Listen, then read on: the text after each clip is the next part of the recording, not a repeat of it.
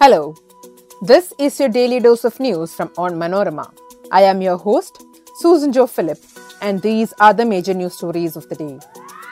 First is the news from Punjab. Fugitive radical preacher Amritpal Singh held in Punjab. He will be taken to the central jail located in the upper Assam town. Union Finance Minister Nirmala Sitharaman said that regulating crypto without global consensus will not be effective. Next is on the Twitter blue tick. Just days after the microblogging platform culled the legacy blue check marks for non-paying users, Twitter reinstated legacy blue tick on high-profile accounts. There is an update from Sudan. Countries race to evacuate their diplomatic staff and citizens trapped in the capital as rival generals battle for control of Africa's third-largest country for a 9th straight day. Bookings are now open for first Vande Bharat in Kerala. Ticket rates are Rs 1,590 from Trivandrum to Kasaragod and Rs 1,520 for the return trip. Let's get into the details.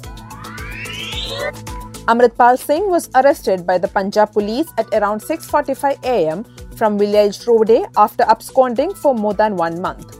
A special flight carrying radical preacher Amritpal Singh landed at Dibrugarh Airport on Sunday, from where he will be taken to the central jail located in the upper Assam town, officials said. Singh was flown in the special flight from Bathinda after his arrest by Punjab police earlier in the day, they said. His flight landed at 2:20 pm. After necessary formalities, he will be taken to Dibrugarh Central Jail in a security convoy, a senior official said. The Punjab police has said that radical preacher Amritpal Singh had no way to escape other than surrender as the police personnel surrounded him in Rode village of Punjab's Moga. Amritpal Singh had been on the run since March 18 when a police crackdown was launched against him and members of his outfit, Waris Punjab Day. Underlining that global consensus is necessary for regulation of crypto before India makes any move on it, Union Finance Minister Nirmala Sitharaman on Sunday said a global template may have to be created and everyone will have to work together on it, otherwise regulating it will not be effective. The minister, however, said it does not mean controlling of distributed ledger technology, which has its goodness and potential. The G20, of which India is currently holding the presidency, it was India's proposal and it has been taken on board. I am glad that the G20 has kept it in its agenda for this year. The IMF has given a paper on cryptocurrency and the way it can affect the macroeconomic stability. The Financial Stability Board, which was set up by G20, has agreed to give a report that will also focus on financial stability, Sitharaman said. In a surprising turn of events, Twitter has restored verification badges on several high-profile celebrity accounts with millions of followers just days after the microblogging platform culled the legacy blue check mark for non-paying users.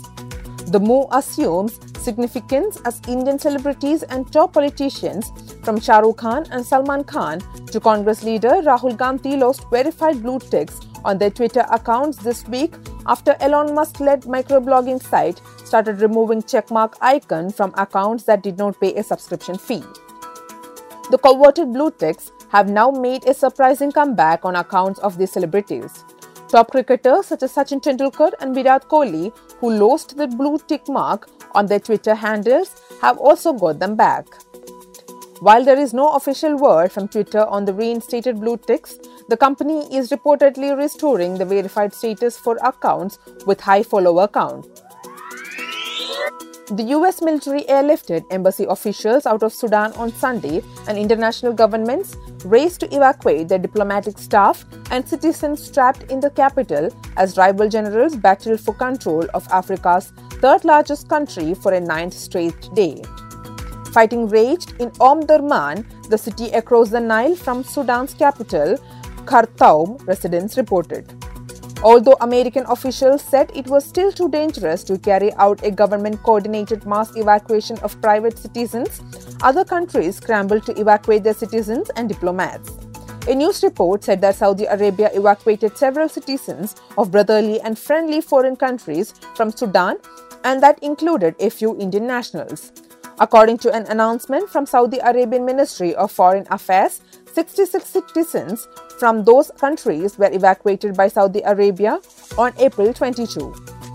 Apart from nationals from India, Pakistan, Bangladesh, UAE and several other countries, 91 Saudi citizens were also evacuated, the Ministry of Foreign Affairs of Saudi Arabia announced.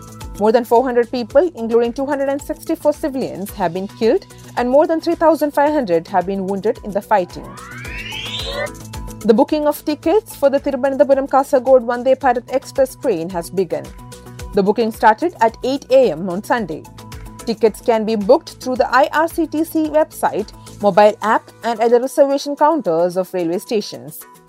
The tariff for travel from Thiruvananthapuram to Kasaragod in the chair car is Rs 1,590 and in the executive class Rs 2,880. The return trip would cost Rs 1,520 and Rs 2,815 respectively. The regular service from Kasaragod is on April 26 and from Thiruvananthapuram on April 28. There will be no dynamic pricing in Vande Bharat trains. However, there is a fair difference between locations in the to and fro journey as catering charges differ during day and night in the train.